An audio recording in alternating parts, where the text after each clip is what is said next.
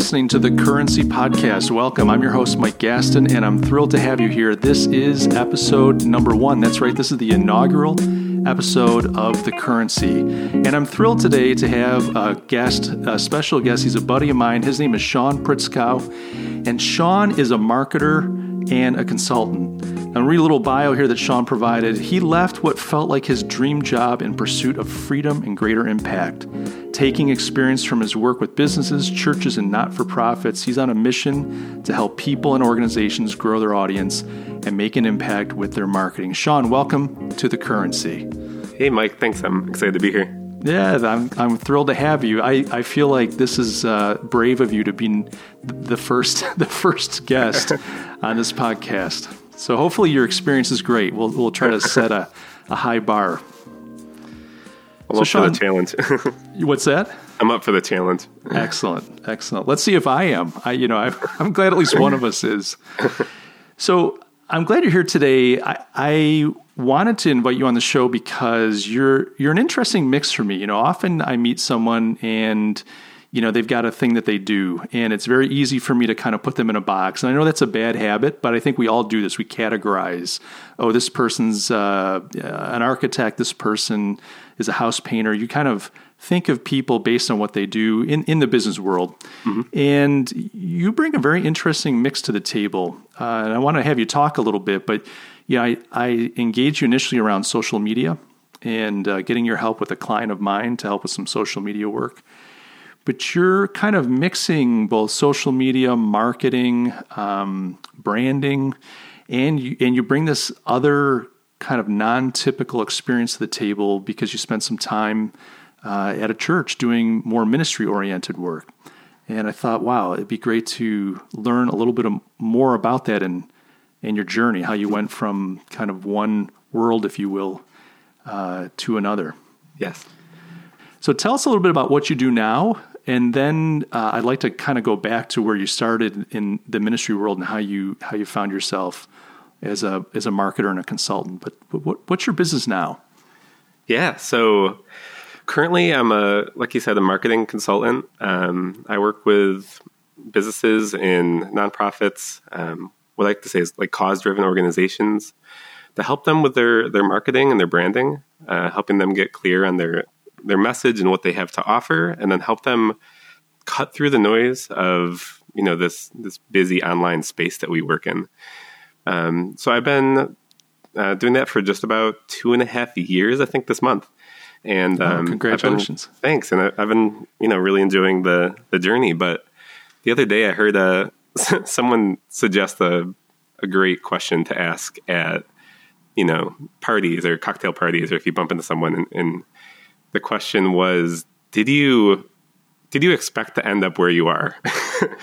And I thought that was the most intriguing question, because I think for most of us, we can say, I don't think I could have planned where I ended up. Or most of us are somehow surprised about what happened along the journey and to get where we are. So right now, this is what I'm doing. And I definitely didn't necessarily plan to arrive at this location of what I'm doing, but I'm really grateful I did. That's cool. And you talk about the types of clients that you work with. You said cause-based businesses or organizations. Is that the way you said it? I want to make sure I got that right. Yeah. I'd say like cause-driven organizations or purpose-driven organizations. Sure. And just sort of for people listening, like, what does that mean? I mean, I could think of not-for-profits like the United Way or something, but what does that mean for you? Yeah, I'm just enthralled with people who are so driven and passionate to see change happen, whether that's in a community or in the world, or related to some sort of mission or cause that they're passionate about. And so that's kind of how I would define this group. But I don't kind of put these people in the box. I think there's a lot of people that are doing such great work in the world that aren't tucked in just into the nonprofit box. And so I'm just really passionate about working with people that have some sort of purpose that they're driven by, opposed to just profit. And profit's not a bad thing. And I think to push our mission, our movements forward, we need to definitely focus on how is this profitable. But some of the most exciting people that I get to work with and talk to are people that are driven by this passion or purpose.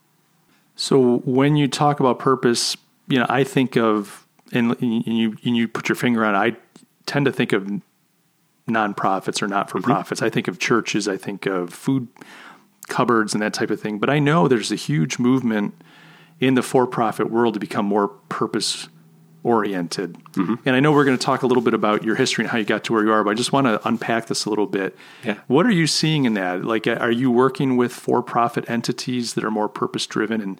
And how do you as a consultant choose those folks? I think about myself also as a consultant. I don't have a lot of time, so I have to be kind of picky about who I work with. So is there a criteria for you when you're looking at, how purpose-driven? Is it just, gosh, the owner seems like a decent person and I want to get behind him or her, or are you looking for other criteria? Yeah, at this point in my business, like I said, I've been 2.5 years in, and I haven't necessarily turned away too many clients. But the kind of people that I like to work with, are in this space where they're driven by some sort of mission. And, that's something that has gained popularity over these past, 4 or 5, to 10 years of, organizations working for some sort of social good. And I think we're going to only see that more as, the millennial generation kind of rises into the workforce and are leading some of our businesses. Why do you think that's the case? What's driving that for the millennials? Yeah, I think there is this desire to, we're in a generation that's so over-marketed too, right? We see, hundreds of thousands of marketing messages every day.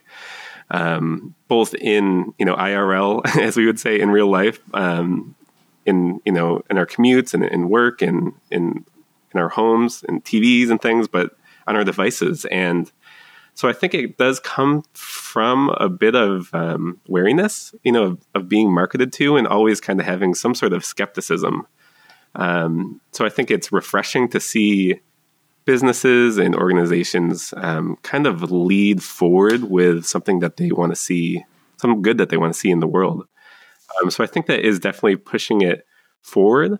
So I think there's some businesses that, definitely want to, jump on the train, if you will, of having that positive brand reputation. But I think, some people are, especially in my age and around my generation, I'm 28 right now. And I think there are people that are truly have some sort of meaning or purpose that they're looking to integrate into their businesses. And you see that in nonprofit organizations that are fighting for change of some sort, but you're also seeing that in, privately held businesses that say, I want to encompass what I'm doing for business with some sort of mission or passion that I have. Yeah, I think it's good. And I think I really appreciate that you put your finger on the fact that, your generation and mine too, all of us right now are being marketed to on such a level that you couldn't have imagined it, but you couldn't have imagined before. I mean, it feels like we're kind of heading towards that Minority Report dystopia where you're just surrounded. But I wonder if that doesn't create a sense of cynicism. It's like you get marketed to so much, you develop this hard shell. And so do people start on another level saying, well, because I'm so cynical, I'm just looking for purpose more specifically, where before people just assumed you didn't really question things as much. You just kind of went along with your life and you did the things that your society expected of you. And you fought wars, got married, had kids. And I think your generation, maybe mine, the Gen Xers, started to kind of question a little bit, but I think, the millennials really took that flag. And so I wonder if some of that desire for purpose is a reaction against the cynicism.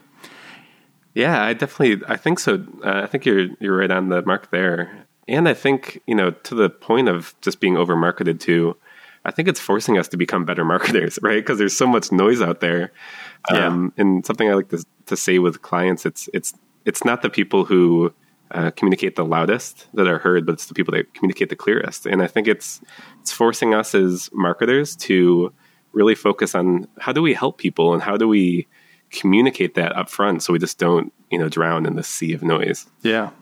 Yeah. I like that. And I've thought, when you have a cynical population, cynically, politically, socially, we just live in an age of cynicism. And, we can decry it, we can embrace it, whatever. There's not much, I can't change it, but we at least have to understand what we're dealing with.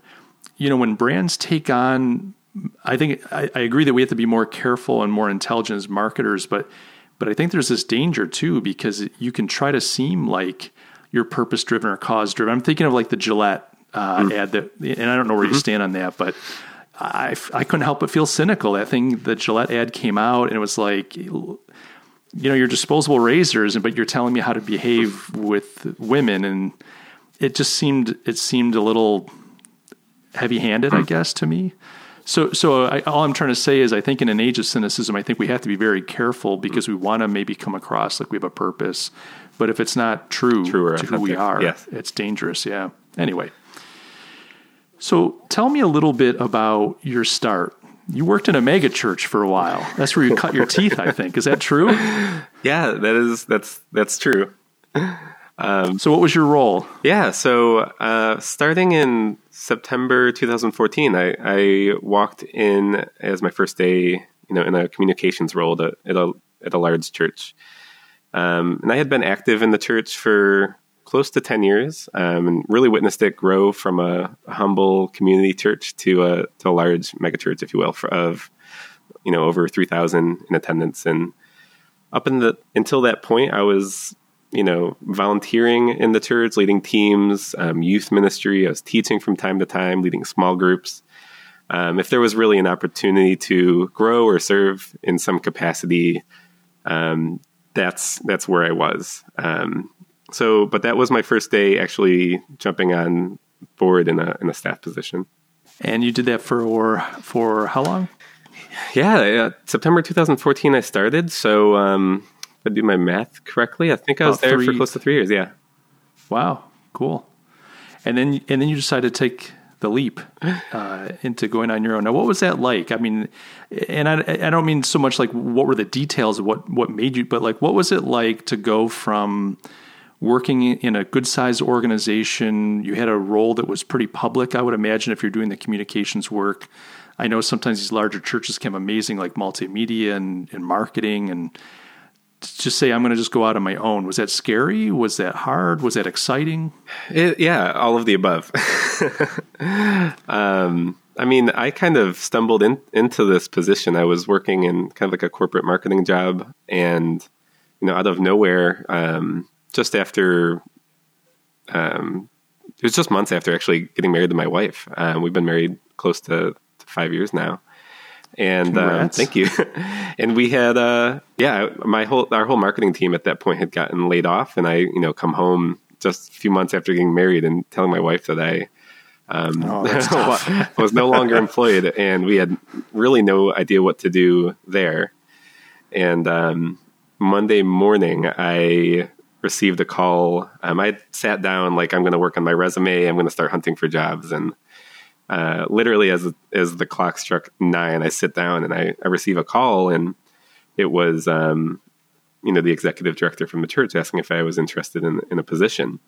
And so it was kind of like a surreal moment because for me, it seemed like the stars had aligned. My passion in education for ministry, which I studied religion, philosophy, and in college, and went from did my master's of divinity degree. And for me, it was like my passion in education for ministry was colliding with my experience in marketing and communications.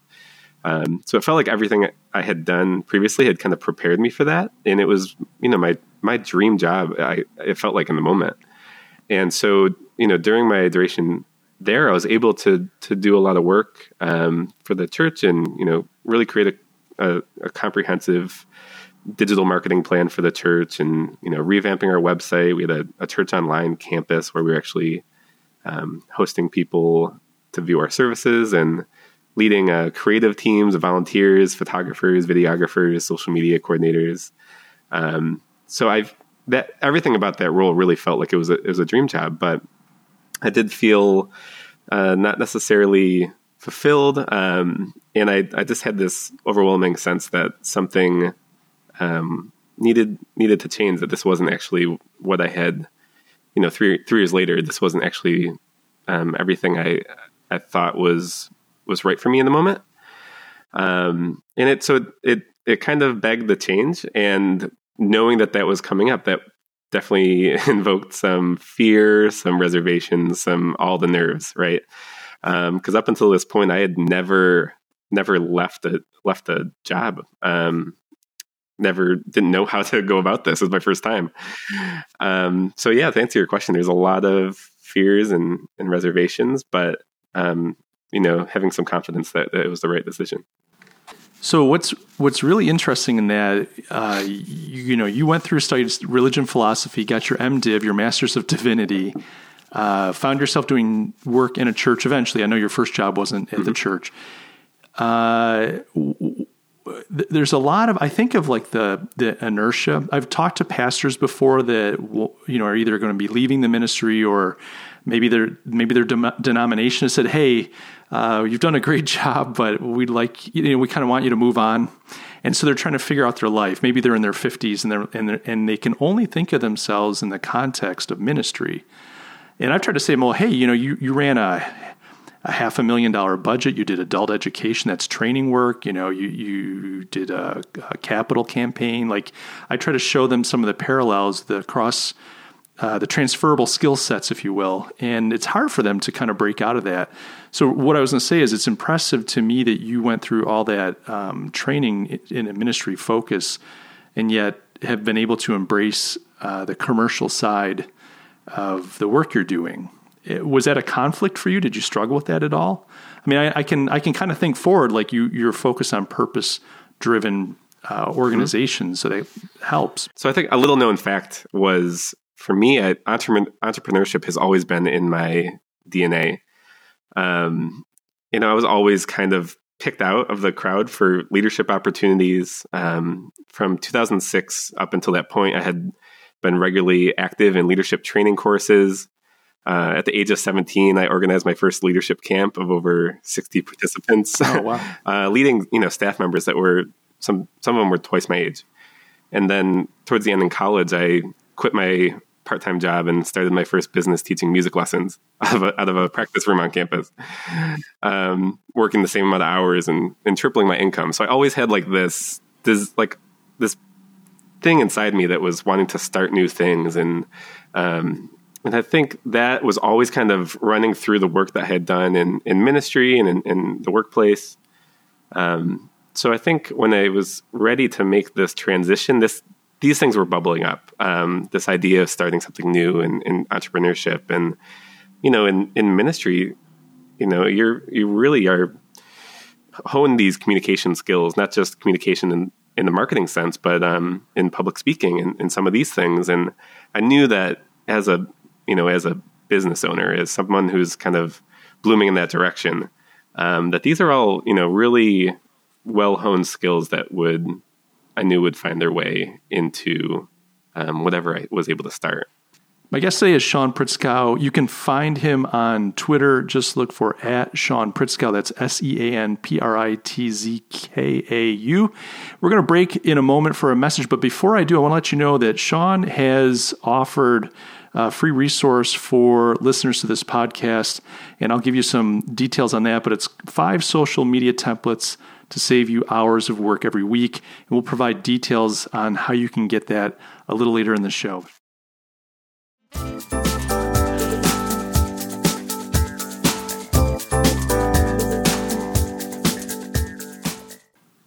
Guys, thanks for joining me for this episode of The Currency. There's more to come in the second half, so stick around. But before we get to that, I want to quickly invite you to join my free email newsletter. If you like topics like brand strategy, marketing strategy, business strategy, entrepreneurship, if those kinds of things float your boat like they do mine, then I would encourage you to sign up. You see, I write articles, I create videos, and I produce podcast episodes like this. And maybe once, twice a month, I send out an email to my subscribers to let them know about the new content that I've created. And I typically include a bit of a note, some insight or some direction in that email as well. So if you're into that kind of thing, take a moment. Just go to my website. It's mikegastin.com. That's MikeGastin.com. You'll see a block right on the homepage where you can sign up. Just give me your first name, your email address. I will never spam you. I'll always protect your information. But I'd love to add you to my subscriber list. I'd love to keep you updated on this great content that I work so hard to produce and put out there for you to use. So take a moment, sign up. I look forward to including you in the next email that goes out. Now let's get back into today's interview.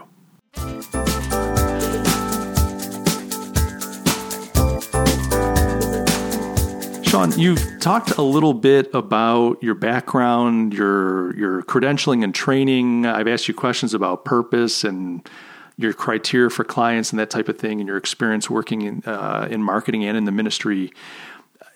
I don't know about you, also being a marketing consultant, and we're kind of we overlap. We're in different spaces in marketing. You're doing a lot of strategy work as well in branding, but I don't get into things like social media. But both of us being in the business, there is an aspect that's kind of, it can be sleazy, cheesy. We talked about the cynicism in marketing.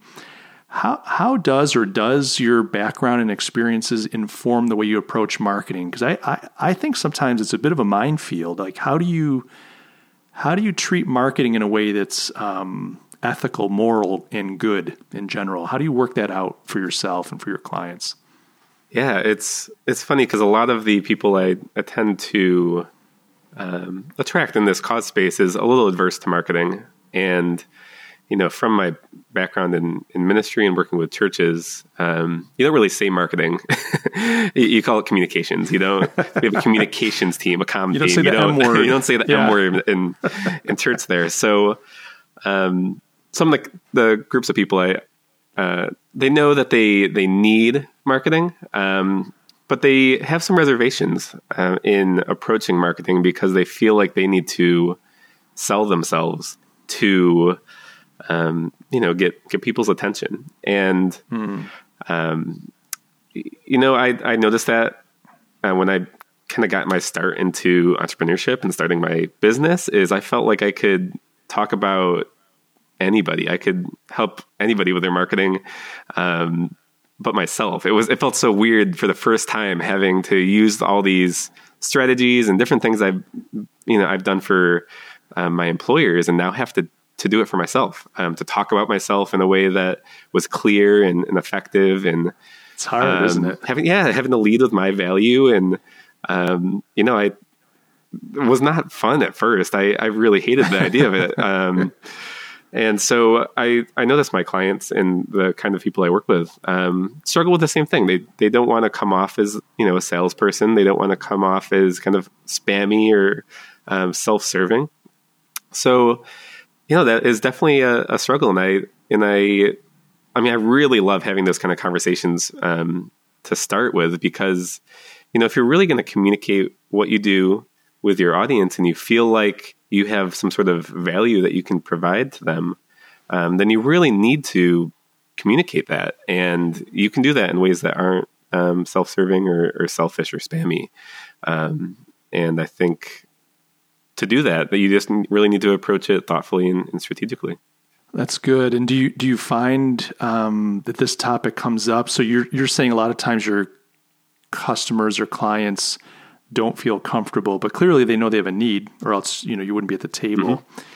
Mm-hmm. Do you get into this kind of deeper aspect of it, or is it just really they're just trusting you? They're like, hey, this guy really knows what he's doing. I can just trust him, and he's going to do good work. Or do you have to get into the deeper aspects of that?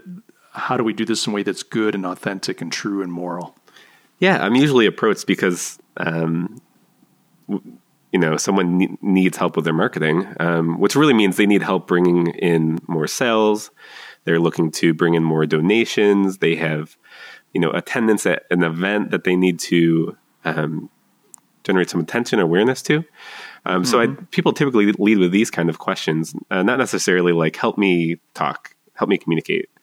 Right. But that's always where I begin is, hey, if you're struggling to gather some attention or some enrollment in whatever you're doing, I rarely start with, well, let's figure out how to get more people's eyes on you. I typically step back and say, hey, let's look at how you're talking with your audience. Let's see what are the words that are on your website. Let's see in the emails that you're writing to your audience, how are you communicating? Because I find that people are putting in the work to try and do the effort of marketing. But because we're so close to our businesses and to our brands, and that we often talk in a way that confuses people. We don't really realize that because we're trying to get the email out. We're trying to get that campaign rolling. Sure. But because we're so close to things, we tend to talk in a way that doesn't make the most sense to our audience. We tend to confuse them, and in result, they get confused and might not engage in our programs or enroll in what we're offering. And the closeness is a big deal because, we live with our work. We have internalized it. We engage it. We think about it. So for us, we think we're being very clear when we communicate something, but we live in this. We've marinated in this work for some people decades. And so what we assume is obvious is not necessarily. And I like what you're saying. I'm not one to say that you always have to have a third party. You have to hire a marketing consultant, be someone outside the company but there is a value in bringing someone from the outside in, because it's like, I have a picture of myself as just a person. It's probably what I looked like when I was 23. I had hair, I was trimmer, and in my mind, that's Mike. And, but if I ask someone from the outside there's this kind of fat, balding, middle-aged white guy, and somewhere in between those two are the truth, I'd like to believe. But there's a benefit, though, in having that outside perspective. Yes, there is. And there's a value in that, I would imagine. Yeah. I also I don't know about you, but I've found sometimes clients are fearful, like they really believe in their company or they believe in their product, but they feel like it's wrong to brag. They feel like they're bragging when they're marketing, And I can come from the outside and say, no, this thing's really good. We need to be proud of this. And sometimes I think people just need permission, to tell the world about what they have and its usefulness. Is that different in the not-for-profit or the purpose-driven world? No, I don't think it's different at all. Because I feel like a lot of people, when they get to that point where they do have people who are captive, they have their attention, whether it's online, on their website or on social media, or even, live in the flesh at an event or a gala or something. It's often, popular to hold back on what are we actually asking people to do. And, having why is that, you think? I don't mean to interrupt you, but why is it a little bit of fear? We're afraid of what people might think, if we are direct with our ask, or if we, we jump too quick to say, I'd really like your support in this. And I mean, for the person, giving that offer, that invitation to purchase or to donate, it feels good to kind of hold back because you don't want to feel overbearing. But I think from the listener's side, or your audience's perspective, they just see you're not confident what you're offering. Right. And if you're not confident, why should I be believing Absolutely.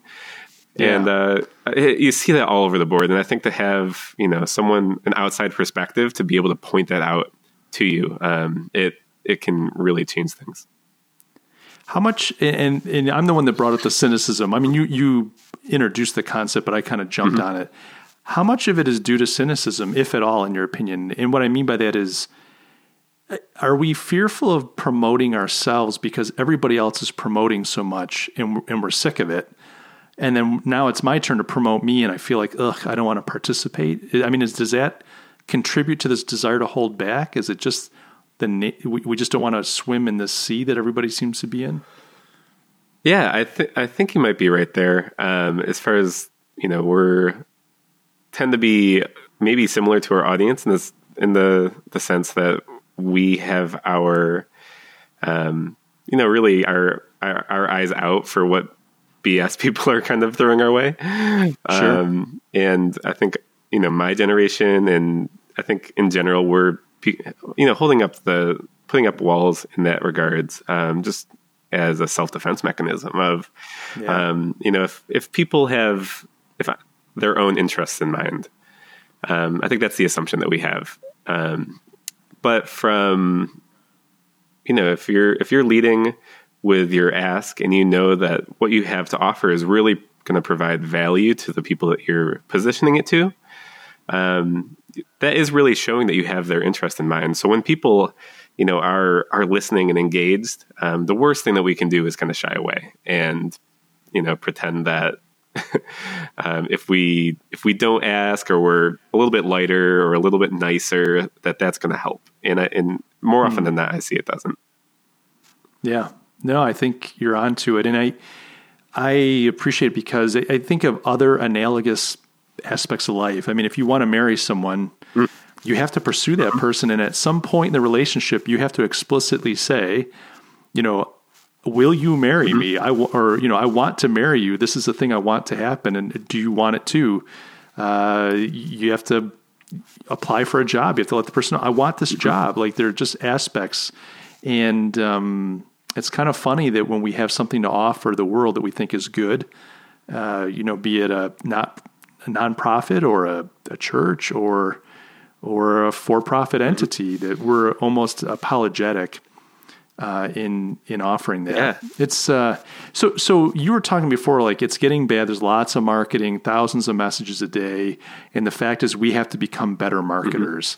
So in light of all that we're talking about, what does that look like? What does it look like to be a better marketer in your experience? Yeah, I think I always encourage people to begin with clarity. And why do we need to get clear? Well, I think we grab people's attention when we communicate clearly. In this, like I said, in this vast sea of noise, it's not those who approach marketing with volume that win. Volume in the case of how loud you are, but also with the amount of messages that you communicate. But with clarity really helps you be able to communicate effectively. And to achieve clarity, you really need to have, a very, clear idea of who are we trying to reach and what do they need in relationship to our brand. And then once we know who they are and, what do they need, then we have to ask the real hard question of, what can I really offer them that relates to that need that they have? And, answering some of these questions, it seems a little bit elementary at first, right? But I remember, like, one of the first nonprofit clients I worked with, I was sitting down. They were in a position where they were passing the baton, if you will. The old executive director was leaving, and the new one was coming on. And the passing executive director, I remember they said the number one thing I regret in the last, I think they were there for maybe 4 or 5 years. And they said the number one thing that they regret was they never sat down and came up with one sentence about why they exist. And I remember being so struck by that, because they were, incredibly, they were a strong leader. They were, I think, effective in a lot of ways, very passionate. But for them to leave and say, I didn't sit down and just really come up with that clear sentence that I can pass along to my team, to those who are helping with our marketing, to, those who are ultimately serving. What is this, very clear one sentence, how do we exist? So that's often more difficult than we think it is to, one sentence, or, if you're going to talk to someone at a party or a gathering, how do I communicate that one idea in a way that they'll walk away and be like, hey, I know what he does. No, I think that's gold. And, as you're relaying that story, I had the same reaction. I thought, oh my goodness, how could they not do that? But then it occurred to me, there's lots of things in my life that are really important, but not urgent. And what I end up doing is I spend a lot of time on the important urgent and the unimportant urgent. But there are these things out there that are so valuable, like developing this very basic statement or idea concept around an organization that's so powerful. But an organization can get by for years without that, because you're just so busy swatting down the day's work and putting out fires and raising funds. I could see how that happens. And that's powerful. So I'm assuming one of the first things you try to do when you work with a client is to help them distill that down if they haven't figured it out already. Yeah, absolutely. Because, I mean, one of the reasons I really kind of got into the more strategic side of marketing, or wanting to really push that forward in my own work with clients, is, I had a lot of experience where people were looking for a website, or they were looking for a video, or they were looking to generate some, to create some ad campaigns online for Facebook. Something more tactical, sure. Yeah, and those things are obviously very powerful aspects of our marketing, and we can do a lot with those, but I think they can often become distractions to some of these, very important things that we need to kind of hone in on our marketing. And once we have that kind of clarity, then when we approach our website, or when we approach how we're communicating on email, or if, we're going to put some sort of Facebook ad online, or something like that, social media, how much more confident we are when we say, hey, we know who we're trying to reach and the value that we bring. Then when you approach these other aspects of your marketing, you kind of have like I kind of like refer to like a treasure chest to pull things out of, because we know like these really clear things that we can say to people so that they'll engage with us. But when we don't do that, and when we just, we design our own website, or you're working with a team to do these things, it can be really overwhelming, because we're like, what do we say there? What do we write? What do we communicate? Yeah. So I always do start with just getting really clear on things. And then I see that it really helps kind of light some fire and some energy behind the other aspects of our marketing. Sure. And I'm assuming your experience, or you're not coming in saying, I'll tell you what, you're helping them discover what's already in their hearts. It's already in their organization. It's just, they're so busy day to day that they just need some help to say, let's sit down. Maybe you've got a process you can take them through, a workshop, and you're going to help them. You're going to facilitate the discovery of this thing. I mean, is it more than that, or is that an accurate description of what it looks like? Yeah, I've, I love the doing aspect. Being part of several in-house marketing teams, right? You work up your chops in a lot of different areas, and you wear a lot of hats. And there's a part of me that really loves that kind of work, but I've really come to understand that I can be a lot more effective by gathering the right people and asking the right questions, and helping some of these ideas flow out, and kind of creating some accountability so that these questions don't just get jotted down in a moleskin and aren't answered, but they I have stacks of moleskins. Yeah, exactly. And I mean, think about the stacks and how often you may go back to. It's a big fat zero. Yeah, I never go back to them. They're chock full of $1 million ideas, but no luck. Exactly. So there's something about accountability of having someone ask you the right questions, and making sure that these get you give these questions the kind of attention they deserve. And sure. But I once we get that kind of clarity, working on a website project, or recording a video with a client, with maybe another team member, those projects become so much more enjoyable, because you can kind of have some confidence that I think we might have a chance with this one, because we really feel confident in what we're who we're creating it for, and what are we communicating in it. So I love coaching people through these questions, but then once we get some clarity, it's the projects that come along are very enjoyable too. What I really like about what you're doing, and what I find, is that two things kind of happen with the client. When someone like you comes in and helps them discover that kind of key idea, that, who is it that we're talking to, and what is it that we're saying to them, very clear. There's an element of energy that there's a burst of energy in the organization, because typically people resonate. Once they see it, they go, yeah, that's us. Like, there's an excitement, like, wow, how did you do that? How did you figure out that's who we are? So that's just great to see the organization get energized. But the second thing too is, I often find that, I don't know if your clients, but my clients aren't always marketers. Often they're great at what they do, and they need someone like you or I to come in because we're good at what we do, but they don't always know how to evaluate our work.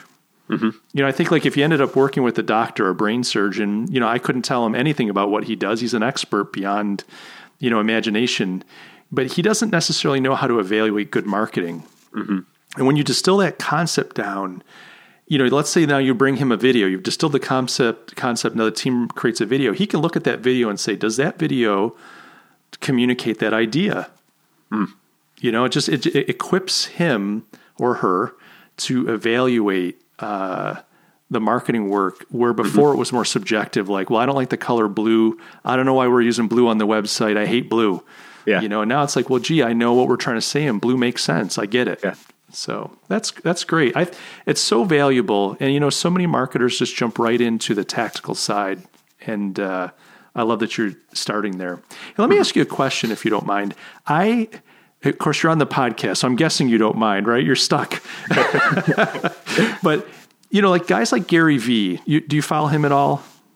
Gary Vaynerchuk? Yeah, he's hard to ignore. He's hard to ignore. That's exactly it. So ball of energy, and I don't have any criticism. The guy's a machine. I don't like all the F-bombs. Not that I'm, uptight, but it's like after a while, it's like I feel like I got to put headphones on just to save my people around me in the coffee shop. Pause the TV when exactly when the kids walk in or something. But, one of his kind of approaches is just like, you just need to just put everything out there. Don't worry about scripting stuff. Don't worry about, I don't know if he would say don't worry about your key message, but you don't even have to have a message. Just get content out there. So where are you on that spectrum? I think of like all these different social media platforms, all these different content forms, media forms, writing, video, audio. How do you advise your clients? Because there's just so much that they could do. Not all of us can be Gary Vee. Not all of us have his energy or his team of 100 people just churning out product. Yeah, that's a great question. I might be somewhere in the middle on this one because, coming from my background in ministry, like we've talked about, in that world, testimony is such a powerful and important thing. Kind of getting someone's, honest, off the cuff, true emotions and feelings about an experience that they've had. So to that degree, it's pretty important to kind of get some like really authentic, meaningful things down, and things communicated. But I don't know about you, if you've ever filmed a video of yourself talking or someone's recorded a video of you and you watch it and you didn't really communicate what you thought you did. Oh, it happens all the time. And I think it happened on the first half of this podcast, but go ahead. That's me, not you. And I think that is true for a lot of people. So I've learned, especially in the work that I've done for myself, but also with clients, that there's such an element of getting our thoughts down and feeling comfortable with them and kind of, giving your own signature on those things. And then, all right, I feel confident with what we just put together. Now that is what I'm going to communicate in this video, that keynote, that presentation, these things that you've kind of really worked hard to distill into some short, easy to communicate kind of things. But I think the caveat that I would like to mention is sometimes having that be the goal in mind of this perfectly manicured, articulate presentation holds people from creating anything. And I've known that's been true for me. It's true for a lot of people I know. So if that idea of just creating the idealistic, perfect monologue is getting in the way of you, creating something, then I always, turn the thing on and start talking, start recording, start writing things down. Because that's going to be much better than nothing, especially social media, right? We feel like we have to post something, every minute, and then we don't post something for weeks. Right.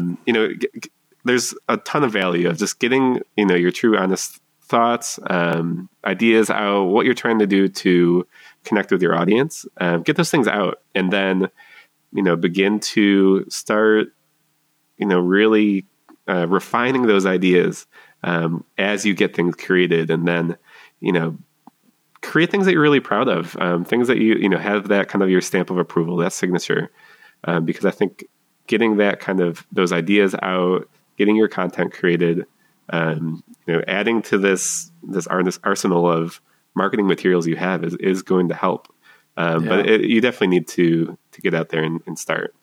I agree. And I think, to your point, the perfect is the enemy of done. Mm-hmm. I've heard people say that. Mm-hmm. I've been guilty of falling into that trap.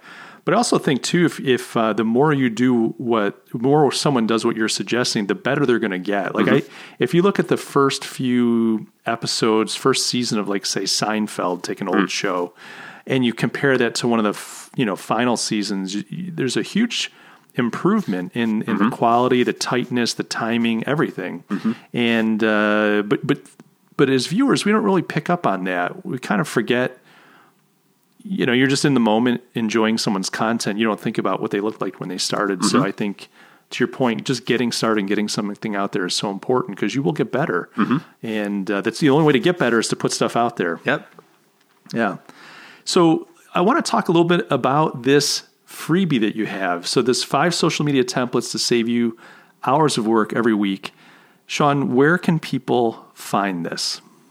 Yeah. So I've created this resource. It's something that I've used. I've used for years with, from my in-house marketing days to with clients now.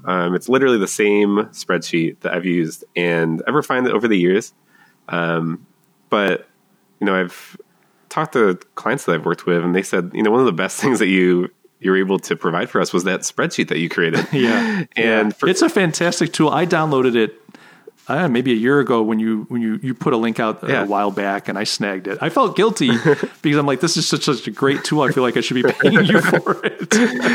Well, that's the funny thing, is I think we don't really realize the things that we create or the ideas that we have hold some sort of value. And, that's something I offer to clients and the people on my website, because I think it is valuable. But, like I said, we're so close to these things, we don't really realize until... That's right.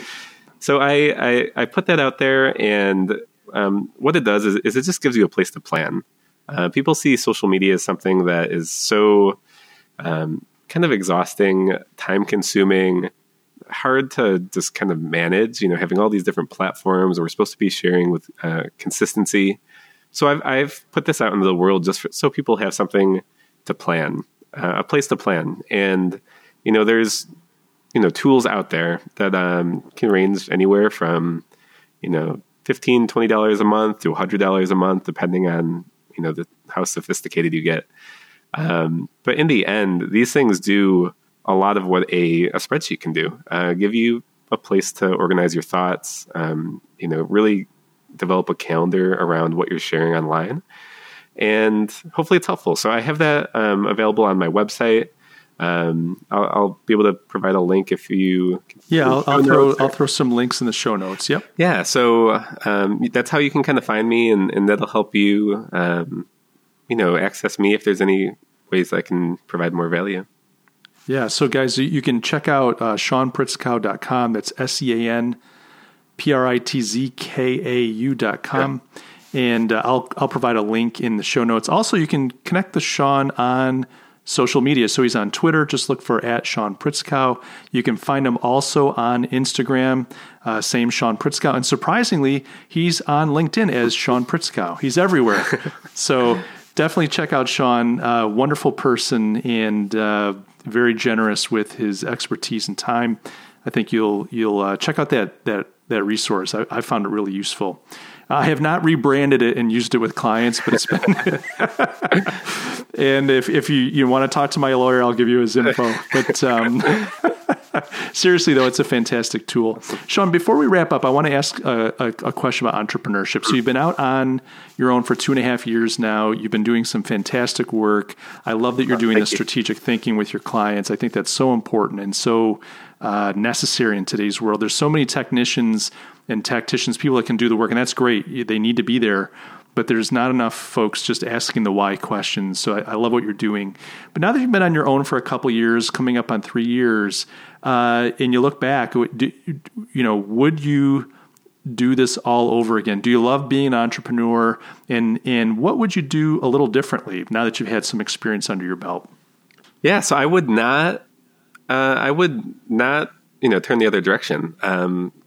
Starting my own business has been such an exciting opportunity. Testing my own skills and bandwidth and all these things. I've had it's been a wonderful journey. And how I got here, although maybe unconventional, has been exciting because I think, given my background, it's given me a unique perspective on marketing and connecting and growing audiences. And especially, along the lines of social media, there wasn't a lot of, like academic opportunities to study how to use social media professionally or help people with that. So I kind of paved my own way in that regards. But if I was to do anything differently, I think I might have started earlier. That's good. And I say that because, I always encourage, mostly friends who you may have some desires to go in kind of an entrepreneurial journey. I always say to start now. I think I had my domain name, SeanPritzkau.com, almost a decade before I started my business. I used to have a little, blog that I wrote daily on for years. And I think there's a lot of value and merit to, even if you're not having, the motivation to put out any sort of material or content for, to gain some sort of income, but to grow in your skill set, in your role in maybe your company or your organization, and to start writing about the journey. I think there's a lot of benefit from that. And if you ever get to the point where you're, ready to launch into something new, then you have kind of an audience that's paying attention. You have some of these ideas that kind of show your area of expertise, things that you've accomplished in your business or organization already. So I think I would have started earlier because, if I was able to start talking about marketing and having, regular posts on marketing on my website or on my blog with a few subscribers, I think I would have been able to go further faster. So I think that would be definitely what I would do differently. That's a fantastic answer, and I resonate with that so deeply. I mean, there are a few years between us, and I was actually talking with one of my sons the other day, and I said to him, I wish that I had started with YouTube, a decade ago. And he's like, well, you're doing great now. Why? Why? And I said, because I would have had built an audience. Yep. I would have so much more momentum. And at 52, it's fine. I mean, I'm young enough to do YouTube. There's no reason I can't, but I could be so much, I could have 250,000 subscribers versus my 500, right? So it's like that, that audience building is so important, and anybody can start that. I mean, you bring up a great point. It's like you could just start building an audience. You don't have to worry about monetization. And if you build that audience, then when you're ready to flip the switch, it's a much smoother transition because you have these people that are excited about your ideas, and they're engaged and they're invested on some level. Yep. Yeah, that's fantastic, Sean. Great insight. Sean, thanks so much for being on The Currency. It's been a fantastic discussion. You've been a very gracious guest, and I feel like you've really given some deep insight and some tactical value as well. So thank you. Yeah, of course. I really appreciate you inviting me on the show. And, it's funny. I recall our first conversation was over the phone. So whenever I listen to the podcast or even in this discussion, I just kind of feel like we're just on the phone talking about marketing and life. So I love it. I appreciate you inviting me. Yeah. Well, it's a pleasure. And I think, having come on the first time, and I think you're going to have to come back on later on once the show gets a little bit more momentum. And, I sometimes on my most favorite podcast is the recurring guests, the folks that you get to hear from time to time. So I think that your willingness to help me get this thing launched deserves, it could be considered a punishment. You don't have to come on a second time, but I would love to have you come back once we get the show moving a little bit more and have you share what you're up to. So Sean, thanks again. Folks, make sure to check out Sean Pritzkau, SeanPritzkau.com, @Sean Pritzkau on social media, and get that free resource. That social media template is fantastic. It's a very useful tool. Folks, thanks again for listening. This is The Currency. I'm your host, Mike Gaston. Make sure to subscribe. You can find this podcast on iTunes, Google Play, Stitcher, and anywhere that fine podcasts are provided. Love you guys, and we'll catch you in the next episode.